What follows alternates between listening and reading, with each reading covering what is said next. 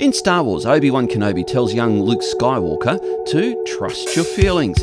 While that might be how the Force works, deciding whether something is true or not is not determined by how you or anyone else feels about it.